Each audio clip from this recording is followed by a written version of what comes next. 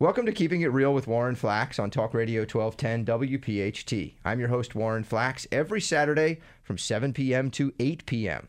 My mission is to stick to the 3 Ps, delivering to you advice, guests, and data that are practical, profitable, and plain English. I'm the owner and team leader of Platinum Realty Team here in Pennsylvania and New Jersey. Look, we sell our clients' homes in half the average time and for 3.8% more than the average area real estate agent. So look, here's the deal. If you need to sell your home, we've got you covered, because right now I have over 886 buyers actively seeking a home here in the Delaware Valley. These are buyers who are on retainer, they're pre-qualified, they're ready to make an offer on the right home. So just visit www.warrenhasthebuyers.com to match up your home with one of these ready-to-act buyers now. That's warrenhasthebuyers.com. Today's show is all about emptying the nest. I mean, do you really need that big house anymore? This trend is obviously continuing to dominate the world of real estate as baby boomers continue aging. So, I brought in the expert. Drew Dickinson is with me from Platinum Realty Team. And Drew, let's talk about, selling the place that you've called home for many years. And we've got a report here that we can talk about and get right into some of these issues that folks are dealing with. And, what's the first thing off the bat that I need to be thinking about if I'm going to be emptying the nest? Well, you definitely want to know why you're selling. I mean, typically you're going to, if you're emptying your nest, that could be why you're selling. You're stuck with a gigantic house that you might not have use for anymore. When the kids are gone and you just have some random visits from the grandkids from time to time, you don't necessarily need 2,000 or 3,000 square feet to take care of, or the big yard or the big electric bill. Sometimes people feel a little bit more comfortable downsizing, reducing costs. There's a number of reasons why someone might want to downsize in the examples that we're talking about. So you want to know why you're selling, and you also want to keep that to yourself. So once you decide that you're going to make a move, okay, and there's people coming through your house and you've gone through the entire process of getting your home listed and ready for sale, you don't necessarily want to tell people why you're moving. It doesn't matter why you're moving. A lot of buyers and buyers agents will use any kind of angle they can to, so we say, kind of negotiate with that piece of information. That goes the same for divorce or downsizing, or you lost your job, or short sales, or death in the family. You don't want to give the other side more information than you have to, because they'll find some way to use that against you.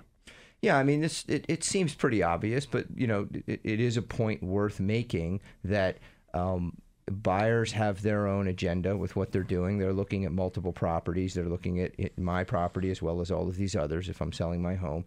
And there's some things that I could say that potentially could help me get the home sold, but I think you would agree, more often than not, if a seller's engaging a conversation with a buyer and a buyer agent, there's more that I could say that would hurt me. Absolutely. Than could help me, right? Sure. Just as a general rule, I tell people that the number one rule is just get out of the house, so you don't even put yourself in that position when you're when the buyers do come through. Because yes, you could tell them about the built-in bookshelves that were built from scratch and everything else, but you can often open yourselves up to liability and questions that you don't really want to be answering, or just in general, I tell people just get out of the house. It makes things a lot easier.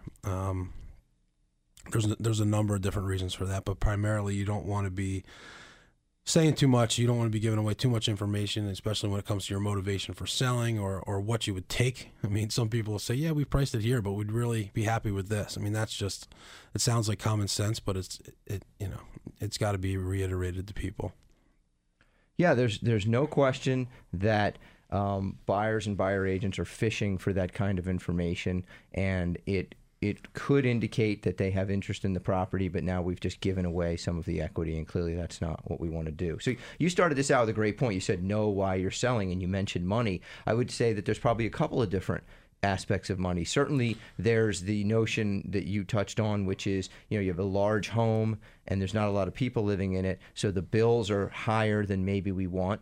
And so getting away from the extra utility bills, the maintenance, the cleaning, the yard, all of that, expense is a big deal, and saving on that money. And then I would also say using the equity in the home to help fund what the next stage of my life is going to be. So, am I looking to downsize so that I could have two homes? Maybe I want to use all the equity in the home that I've built up so that I could have a home here in the Delaware Valley and then also a home in Florida or wherever it is that I decided I want to retire to. So there's that strategy. And what's important about that and why we're talking about this and recommending that you think this stuff through is the different strategies and the different important reasons for you moving impact how you're going to go about this home sale. If you're being strangled by the monthly bills, then clearly you've got to move quickly. You've got to get out of this because it could be choking you, particularly if you're finding your next home first, which we do recommend. We'll talk about that later. However, if this is more of a long-term strategy and you have a little bit more play, you could maybe get your home on the market earlier. You could play the market a little bit longer. There's different ways to do this, so you want to think that through. Absolutely. And that's a great point. I mean, not everyone's got their 401k set aside for the retirement. Some people are using their home as a retirement vehicle, which I can't argue with that. I mean, if you buy smart and you do what you're supposed to do in terms of upkeep on your home and paying the bills down and doing what you need to do, you're going to wind up with a great piece of your retirement being your home. And like Warren said, if you want to, some people, still have family, kids, grandkids in the area. They don't necessarily want to move or just pick up and move to Florida. But like you said, they can parlay that one home into two smaller homes and two future investment vehicles if you're doing it and right. Let's be clear. I know some of the investment advisors out there are going to tell you, no, don't use real estate because there was once a real estate crash in 2008. Yeah, let's talk about all the stock market crashes we've had in this country, okay? There's never been a safer investment than real estate. Nothing is of course, bulletproof, but a long-term real estate strategy is about as good as it gets in America. Look, if you're interested in this, we're talking about emptying the nest, and we do have a free report for you. Visit 1210emptynest.com. 1210, just like the number of this station, www.1210emptynest.com. These are things you need to know to make this a smooth transition. It's Keeping It Real with Warren Flax on Talk Radio 1210 WPHT. I'm your host, Warren Flax from Platinum Realty Team. Remember, I'll buy your house if it doesn't sell. Call me directly at 215-945-3000 or visit warrenhasthebuyers.com for more details. So we're talking with Drew Dickinson from Platinum Realty Team about this report, what I need to do if I'm emptying the nest. And the second thing on this list here, Drew, is doing our homework before we set the price on the home. Talk to me about that. Sure, and that's paramount when you're deciding to price your home, because depending on the strategy or when you need to be out of a home or where you're trying to go from there, there's a number of different things you need to take into consideration. Typically, you're going to, as a general rule of thumb, and most sellers don't want to hear that, sellers think their house is worth more than it is, and buyers think your house is worth less than it is. That's just in general. Now, that doesn't mean to say that, we don't see scenarios where both of those parties are right in different circumstances, but doing your homework is very important when it comes to pricing your home, okay? And what that means to you is having a real estate agent that's going to look to see what everything around you is sold for, that can provide you with real-time data of what's currently on the market, because you want to know what your competition is.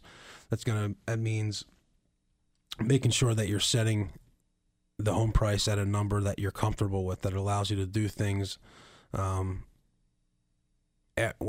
you're trying to do these downsizing. Well, what about what the neighbors say and what the mailman says? Right. Well, listen, if the neighbor or the mailman will buy your house from that inflated number that they're giving you, by all means, give me a call. We'll help you do the paperwork. Well-meaning family members? Sure, them too. Say, write me a check and I'll sell it to you for that number. Listen, it gets tricky. There's a lot of emotions that come into play when you're dealing with a house, okay? In a lot of cases, you might have lived there 20, 30, 40, 50 years. So there's a lot of things that are tied up in a house, and I 100% get that. My parents talk about selling their house, and I'm saying, no, I don't want you to sell your house. I'll buy it. I'm that guy. I'm in the business, and I'm that well-meaning family member that says, hey, I don't want anybody else living there. I'll buy it.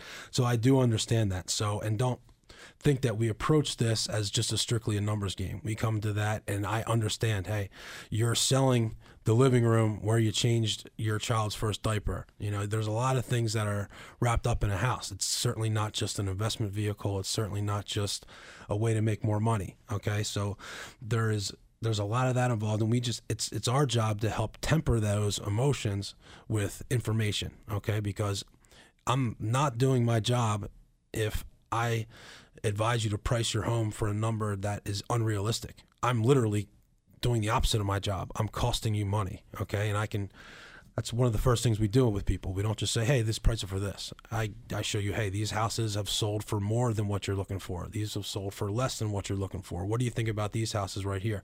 And typically, you know your home better than anybody else. So I'm a firm believer in, with the appropriate information, people come to the appropriate decisions. So that's, I'm a purveyor of information. So I try to get you the right stats of what's sold for it. We can dial it into price per square foot. I mean, whatever type of information you need to make a proper decision. And of course, I'm gonna give you my opinion on that front too. But the part about emotion is interesting when you start getting into negotiations as well. Because invariably, and I know we've touched on this in other shows, this is a big deal when we're talking about residential real estate, not an investment property, but a home that we've made a home over a period of years. And when you start getting into actual numbers, whether it's pricing the home up front or whether it's when someone has made an offer, when we're into negotiations, there's no question that if I'm valuing the home based on how important it is to me, I'm not thinking clearly about it from the market perspective. And it is important to remember, buyers didn't live in this home. The buyer's child didn't take their first steps in this home. Maybe they expect that to happen in the future, right, but their kid could take their first step in any home that's in this area, that they want to be in. So it's important to recognize that and acknowledge, definitely respect our emotions because they are real and we have the right to them, but we also want to recognize that the buyer doesn't necessarily, value the home the same way we do, and the market doesn't for that matter. So this is all important when we're talking about emptying the nest. And look, if you're looking to sell your home, remember, I will actually buy your home if it doesn't sell. Visit www.warrenhasthebuyers.com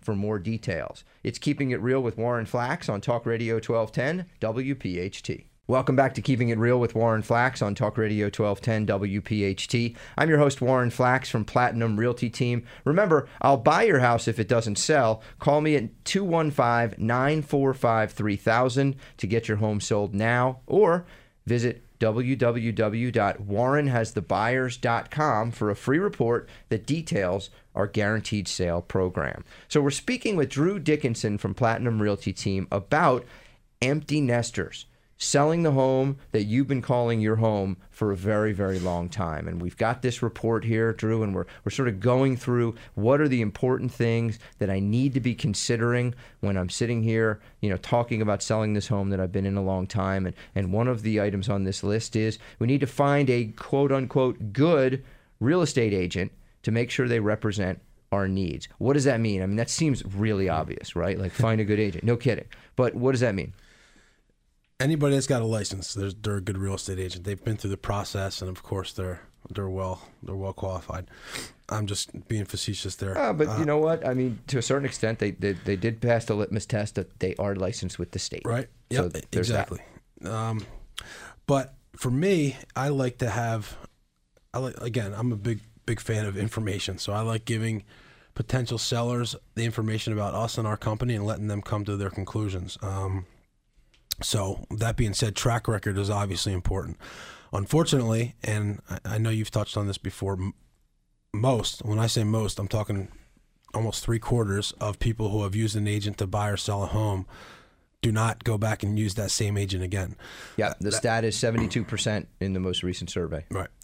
That's trouble for our industry. At our company, we do tend to try to build a significant part of our business off of referrals and past clients and people who have benefited from our services. So that's even a question that you might want to ask people. Where do they get their business? But how about just interviewing? Right. Let's face it, the decision of who to hire. I get it. Okay, there are a lot of people with real estate licenses. There are certain professions in our society that are viewed as hard to get access to. A pediatric neurosurgeon is one. All right, there's not that many.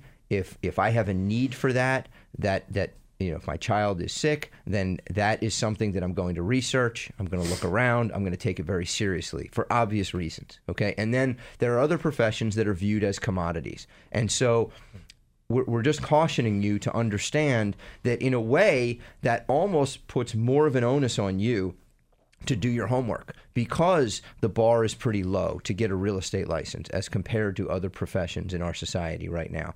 That means that you could be dealing with anybody. And just because you know them or a friend says, hey, this person was great, you're going to want to do a little bit more homework than that. So a couple of questions you really want to ask that I find most home sellers don't ask. When we talk about track record, let's define what that means. Okay, first of all, number of years since I first got my real estate license is not a great indicator of how well someone does their job. Okay, you could have gotten your real estate license 20 or 30 years ago, paid the fee every 2 years to keep it active, taken a couple of classes, literally it's just a few hours, and you can hold the real estate license for a long time. Okay, so not years. What you want to know if you're interviewing someone for the all-important job of selling your home for top dollar and getting it done right, not just getting it done, is how many homes does this person sell? Have they sold? Do they sell in a year? When they sell a home, what is the average asked to sold ratio? Meaning, when you ask a certain price, what percentage of that does this agent get for their clients? Because many agents overprice homes, and then their average sold price is dramatically less, and that really hurts you in the long run. What is the average days on market for the agent? So if you just ask these basic questions, obviously they should know this. Any professional should know their numbers, right? And just by comparing those, you're going to get a much better sense of who it is that you're dealing with, potentially. The other thing I think we should touch on, Drew, is communication. When you mentioned earlier that very important statistic that 69 to 72% of home sellers do not go back and use the same agent again in the future, understand that the number one complaint about real estate agents across North America is poor communication. Yep. So that's a critical component, and that's something you need to be speaking with your agent about. Absolutely. I mean, let's face it, when you're selling a house, that's in most cases your most valuable asset that you own. You want to know what's going on with the process. I mean, going days and weeks without hearing from your agent or getting updates or getting direct feedback from the buyers who have come through your house is just completely unacceptable. Or how long does it take for you just to return my simple phone call? Right. It's obnoxious when you have that. And to kind of piggyback on your point, the second biggest complaint that we hear from sellers is that they're locked into these contracts that are 3, 6, 9 months long. And I think that's a direct result of the poor communication is a direct result of that. Like, hey, I got you tied up to this contract. But let's talk about that in a second. Sure. You can get access to this report that Drew and I are talking about. If you're emptying the nest, if you're going to be selling a home that you've been in a long time, visit our website, 1210emptynest.com, www.1210emptynest.com to get access to this free report. It's Keeping It Real with Warren Flax on Talk Radio 1210 WPHT. I'm your host, Warren Flax from Platinum Realty Team. Remember, I'll buy your house if it doesn't sell. Call me directly at 215-945-3000 or visit www.warrenhasthebuyers.com for more details. We're speaking with Drew Dickinson from Platinum Realty Team about, emptying the nest, getting a home sold, and the things that need to get done. And we were speaking specifically about finding a good real estate agent to sell your home. And Drew, you were talking about one of the big complaints about real estate agents nationwide is being locked into a long-term contract. Sure, it is. And I think that poor communication is a direct result of that. They feel some agents, listen, there's plenty of good agents out there, but some will say, hey, I got these people locked in. It doesn't really matter. They're stuck with me for 3 or 6 or 9 months to sell their house anyway. So why do I have to jump when Mr. and Mrs. Smith give me a call and asking me for an update? And just to be clear on that, I would argue that nobody's consciously saying that to themselves. I think it's more subconscious. No, it's the difference between being on your toes because you're accountable versus not being accountable. Right. That's really what we're talking about. 100%. And to make ourselves more accountable in our company, we do have everything we do, you can cancel with us. So I feel like I'm constantly on my toes because if my clients, if my sellers, if my buyers are not happy with what I'm doing, they can literally fire me. I think that's an important thing, and I feel like that's one of the ways that we differentiate ourselves from everybody else. Most people would never take that risk. They would never say, how am I going to invest all the money that it takes to get your listing off the ground, to advertise, to put it in multiple different websites and to take pictures and put signs in the ground. But if you know what your system is, and if you know your system's good, and you know that you are qualified to do the job, you should be able to put a little skin in the game. Okay, you should be taking a little bit of a risk, and that's something that we stand behind. All right, so we're moving forward through this list of things that empty nesters need to be considering. Let's talk about maximizing the home sale potential. So we're going to have buyers coming through our house. What do we need to do, Drew, to make that happen, first of all? To get the buyers through? Yeah. Yeah. Well, advertising is obviously key. You want to make sure that your home is everywhere that a buyer could possibly be. I would use the word easy. It should be easy to access information about your home. And that does not just mean it's on the web, okay? Let's be very clear. Everyone, of course, every home is going to be thrown somewhere on the internet these days, but access to the home needs to be real easy depending on what the buyer's doing. You know, if I'm driving down the road and I'm driving by your home and I see the for sale sign, can I access it easily? Is there an easy to access phone number that's large enough that I can see it, where I could just call? Because I'm obviously not going to start looking at the data on my phone when I'm driving down the road at 35 miles an hour. So that's the kind of instant access we're talking about. Right. Yeah, that's important. I mean, and selling a house is not one thing. One thing is not going to sell your house. It's a sum of all these little things that add up to really a good, solid marketing campaign for your house, because that's really what it is. We want to make sure when I sit across the table from a seller, I can look them in the eye and I can say, hey, I will make sure that every single buyer who's looking for a home like yours will know about it.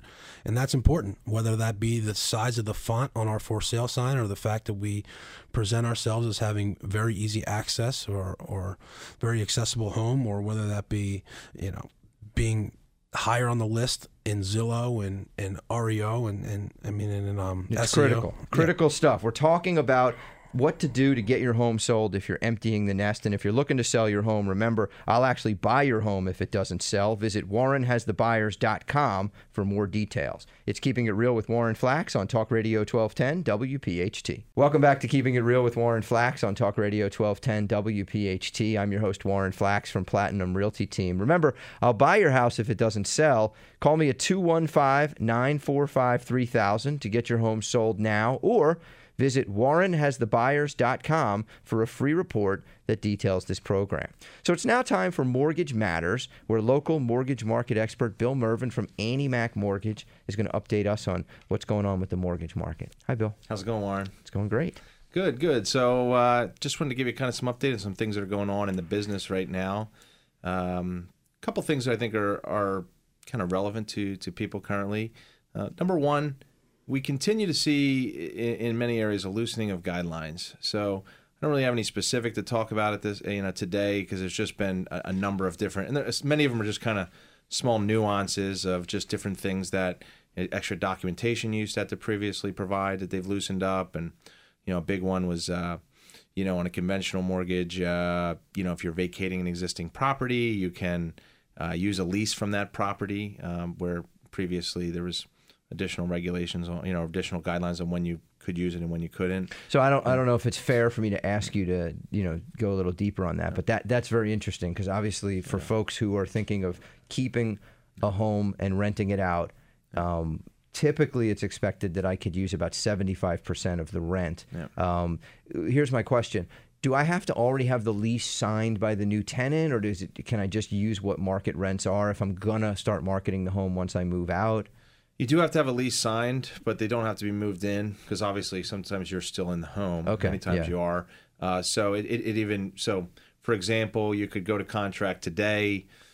We could be closing on your home that you're purchasing on August 1st, and anytime throughout the end of June or July. July and throughout the month of July, you could get a lease on the property, and it could start on June 1st or August 1st, or it could even start on August 15th. So if I've got 30 to 60 days, basically, I could use that to find my tenant. To find the tenant. And then identify the tenant and have the lease, and even though the tenant hasn't moved in yet, the lease term may not have even started yet. Right. The lease term could start 15 later. days or a month after. Yeah. So, and that's the only reason I use that longer dating, was because in a situation like that, if that was really what was needed in order to close on the home, we could do that, and you could have that 30 days to try to go out and find that tenant. Now, you could always you were always able to do that, but you previously had to show that you had equity in the property. So you had to pay for a second appraisal, and you'd have to show that the property you were vacating had equity in it, a certain 25%, which, people that bought during the height of the right before the market collapsed, many people didn't have that amount of equity. So and still don't. Yeah, and still don't. So that's just one example. Now there's great. been some exceptions. There's a couple guidelines have tightened up with FHA, namely school loans. Really, back in September, they made a change on school loans that has affected a lot of people. Where previously you had to be in forbearance. If you were in forbearance, you didn't have to count that payment. So if you have a lot of school loans, even if you're not currently making payments on it. I've seen probably 3 or 4 deals come across my desk since September that fell through with another lender. And on multiple occasions, it was because the lender was not going in and manually entering a payment for a student loan that shows a zero payment currently. Right. You have to do your due diligence. You have to add that payment in. So I'm imagining that there were defaults because some folks around the country, they got loans based on having zero student loan payment, but then their student loan payment came due once they were in the house, and they couldn't afford both the student loan and the house.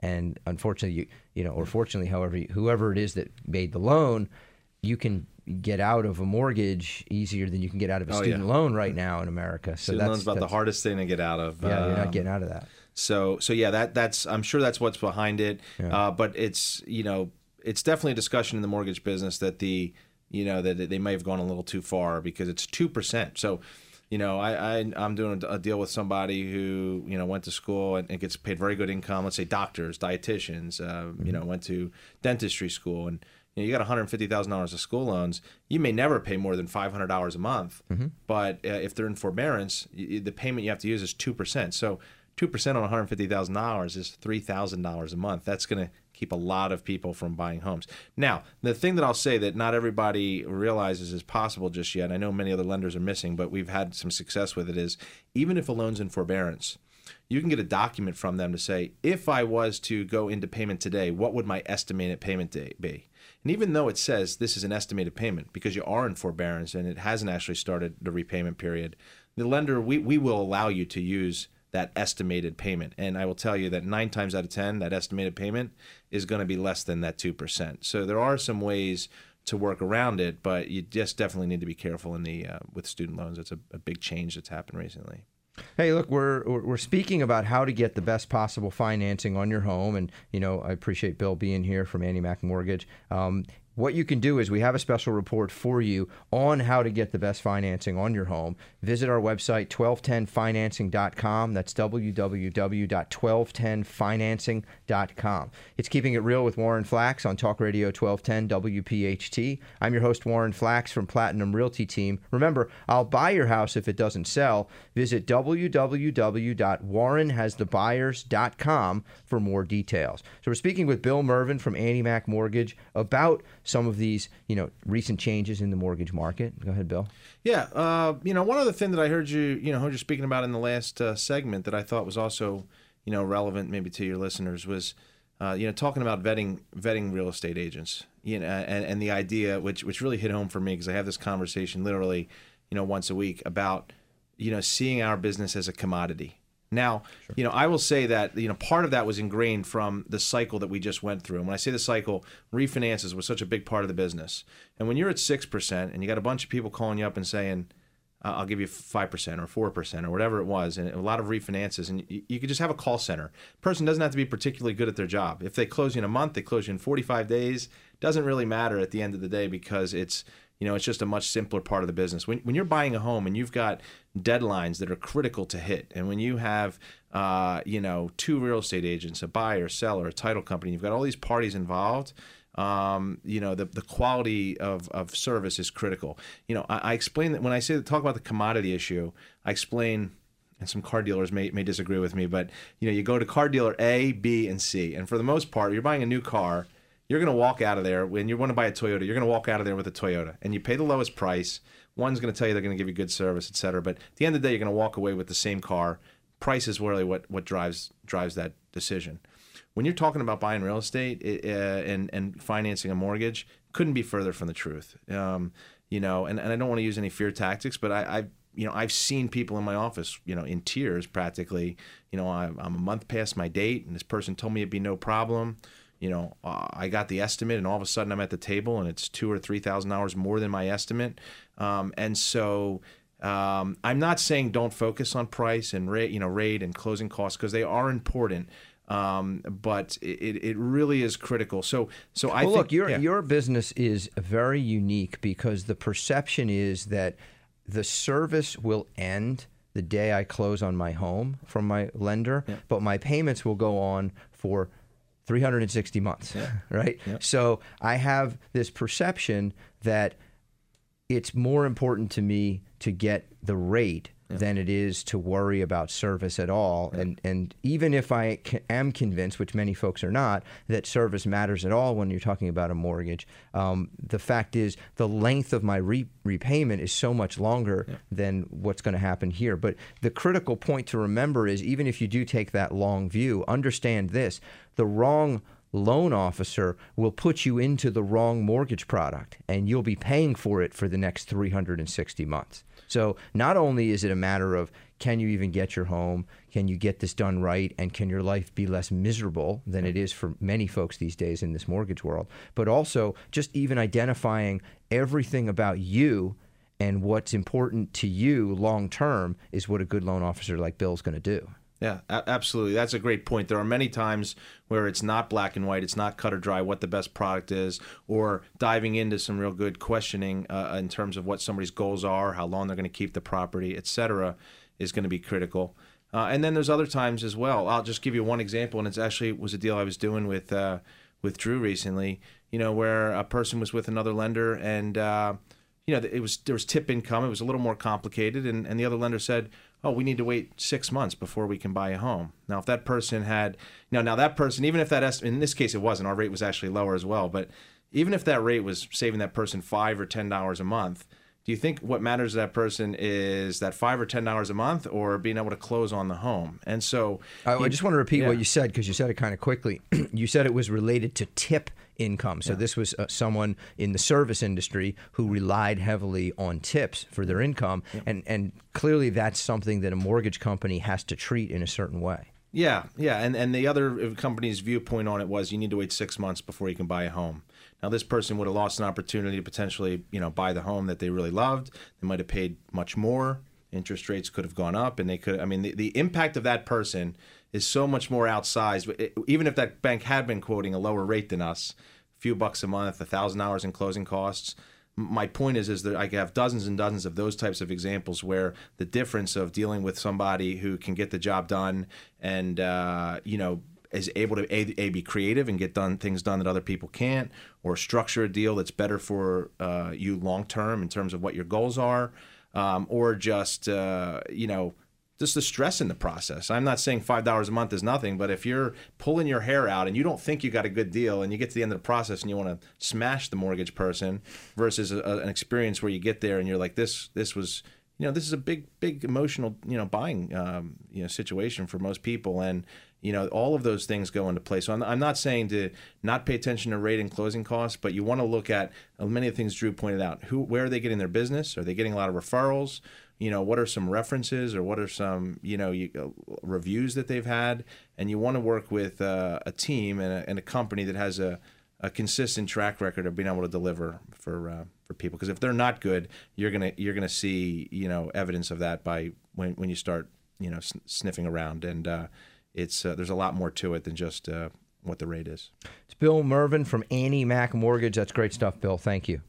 If you're looking to sell your home, remember, I'll actually buy your home. If it doesn't sell, visit WarrenHasTheBuyers.com for more details. It's Keeping It Real with Warren Flax on Talk Radio 1210 WPHT. Welcome back to Keeping It Real with Warren Flax on Talk Radio 1210 WPHT. I'm your host, Warren Flax from Platinum Realty Team. Remember, I'll buy your house if it doesn't sell. Call Warren at 215-945-3000 or visit my website, WarrenHasTheBuyers.com, for a free report that details this program. So with me now is Drew Dickinson from Platinum Realty Team. We've been talking about empty nesters, right? You're looking to empty the nest. Sell the home that you've been calling your home, maybe your family home, for a long time. And Drew, we're sort of going through this report here of important things to remember. We were talking earlier about maximizing your home's sales potential, and you were talking about being sure that the home's accessible, easy to access. There was another point I wanted to make. Well, we could do a whole show just on staging tips, and maybe we will coming up. We've done some in the past with some home stagers, but so I don't want to turn this into that. But I did want to make the point about clutter, okay? And there's a couple of points here. The obvious one is that the more stuff that's in your home, the smaller the home looks, okay? So when we walk in and out of homes with buyers, with sellers, we see this all the time.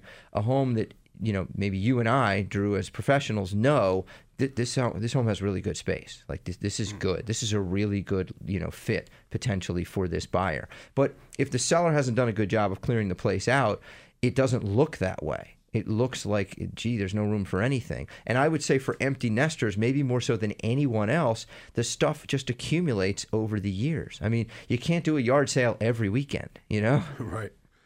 So that's a big factor that I would point out. The other thing I wanted to point out about clutter, and this is really important, recognize this. Buyers are making all sorts of assumptions based on bad information in a lot of cases. One of the assumptions that I have heard buyers make over and over again over the years is, well, gee, it doesn't even look like these people are going anywhere. I guess they're not serious about selling their home. So understand this. You should look like you're moving. In fact, I've seen situations where having packed boxes gets the home sold because it signals to a buyer, these guys are serious. They're getting out of here. They want to sell. Maybe we want to make them an offer. So don't be afraid to have some packed boxes in your home. The opposite should be the case. You should be afraid of looking like you've been here for 30 years and you have no intention of going anywhere. You were just throwing the house on the market just to see. So be cognizant of what it is that's going on in a buyer's head. The next thing on this list that I wanted to point out is, you know, we talked about making it easy for prospects to get access to your home, but the other one is know your buyer. Now, that may seem contradictory. We told you earlier in the show, don't engage your buyer in one-on-one conversation without your agent present for sure, because the last thing you want is the buyer sort of milking you for information that they could potentially use against you. But by the same token, you do want to know your buyer, and you know, I'll throw it to you, Drew, but there are some ways that sellers can do that, right? Sure. One of which is you're going to get, well, at least you should get, or I always request what's called a buyer's financial information form.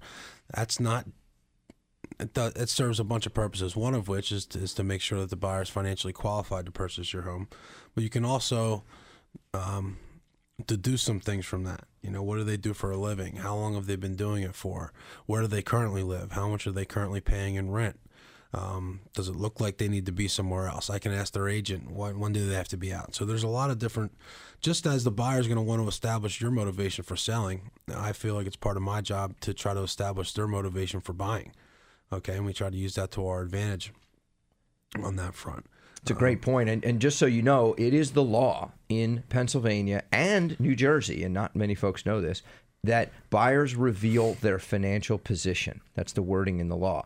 And the best way to do that is using that form that Drew described, which is a buyer's financial information form. Right. That form has all the information in there that really you need to know, and with a calculator that you can figure out, you know, important things like debt to income ratios. It's all right there in the form if it's properly filled out. And there's no way we would consider an offer from a buyer without that form, because otherwise, how do we know that they can buy the house?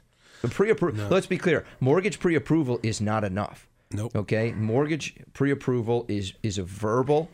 You know, I could call anybody up and just tell a loan officer whatever I want to tell them over the phone, and there's really no consequence to me if I'm incorrect with the information that I gave to the loan officer, and the loan officer will generate a pre-approval letter for me, and that pre-approval, that's not a guarantee of anything, and so nobody's on the hook when you're looking at a pre-approval letter. The buyer's financial information form, that is the buyer stating specifics about their financial situation. And understand this, if they were dishonest on that form, they're now in jeopardy, because now they're going to have a tough time getting their earnest deposit back. If I'm in a transaction with a buyer who lied on their financial information form, I have cause to sue to try to get some or all of that deposit money. Yeah, that's a couple of great points there. Early in my career, I really didn't put because I was ignorant of it, but I didn't put much importance behind that buyer's financial information form. And time again, I have other agents, either sellers agents that I'm in a deal with, always circle back to that we call it in the business of BFI. They always want to say, buyer's financial information. Right. Yeah. So, well, it looks like they have enough money on their BFI. Why are they asking for seller assist? Or, okay, are they work in New York? Are they going to be transferring down here? So there's a lot of stuff that people really consider when they're looking at that. And that's what we're talking about when we say get to know your buyer, and those are good agents, by the way, that you were dealing right. with there. They're asking the right questions. They're reading the right documents, and they're doing their job. That's excellent. They should. And I was just always surprised. I mean, you guys actually look at that? And I tell you what, they look at that a heck of a lot more than they're looking at that pre-approval because, like Warren said, they're not a dime a dozen, but let's face it, you can get a lot of different people to say you're pre-approved, and there's no consequence. That's why when we're on the flip side of that equation, when we're working with buyers, we work very hard to get our buyers mortgage commitments. Okay, that's light years ahead of a mortgage pre-approval where this buyer's been looked at thoroughly, and we can prove that to the seller. Hey, listen, this is the real deal. All we need is your house to appraise, and our guys are good to go. You don't have to worry about whether or not they lied to their loan officer. We're talking about getting your home sold when you're emptying the nest, a home that you've been in a long time. And you can get access to this report that we're discussing. Just visit 1210emptynest.com. These are the things you need to know to make this a smooth transition. That's 1210emptynest.com. It's Keeping It Real with Warren Flax on Talk Radio 1210 WPHT. I'm your host, Warren Flax from Platinum Realty Team. Remember, I'll buy your house if it doesn't sell. Call me directly at 215-945-3000 or visit warrenhasthebuyers.com for more details. So we're speaking with Drew Dickinson from Platinum Realty Team about things to consider if you're emptying the nest. And I guess the next one is, Drew, let's make sure that the contract is complete and that it's properly put together. That may seem obvious, but that's a big deal when we're talking about getting a home sold because, it seems like most of the laws, most of the culture is out there to protect buyers these days. Who's looking out for you, the home seller? Basically us. Your agent. We're the only ones really that are in the seller's corner. Everyone else, the inspectors, the government entities, to be honest, they're all looking out for the buyer's behalf. Only the seller and the seller's agent really are on the seller's side. Yeah, that's 100% true. There seems like there's a million different ways for a buyer to get out of a contract. Okay, so it's up to your agent to protect you. And make sure that you minimize those ways. Okay, eliminate as much of the gray area up front. Okay, you want to be advised properly when it comes to disclosing things about your house. You want to kind of cut those things off before they even become an issue. You want to eliminate all the buyer's outs. Okay, you don't want them to have, because let's face it, you're sacrificing some time that you could be selling your house to somebody else. Once you accept a contract and you decide to pull your home off the market, who knows? Maybe there was somebody who was about to start looking tomorrow that would have been a perfect buyer for your house. So you want to vet these buyers properly and try to eliminate as many ways as possible as they would have to terminate an agreement. You're listening to Keeping It Real with Warren Flax on Talk Radio 1210 WPHT. I'm your host, Warren Flax. Remember, I'll buy your house if it doesn't sell. Visit www.warrenhasthebuyers.com for details. We had a great show tonight with Bill Mervin from Annie Mac Mortgage, giving us some great insights into how the mortgage regulations are just finally starting to loosen up a little bit, and that's going to help, increase our chances of getting loans. And Drew Dickinson from Platinum Realty Team discussing how to empty the nest, moving on and downsizing and avoiding the pitfalls that seem to be happening more and more. I also want to thank our show engineer, Frank Canal. Next week, no matter who you are, empty nester, trade-up seller, you could be losing thousands of dollars if you don't handle the negotiations well. We'll have our negotiations experts on hand to make you a fortune. That's next week and every Saturday from 7 p.m. to 8 p.m. right here on Talk Radio 1210 WPHT. It's Keeping It Real with Warren Flax. I'm Warren Flax.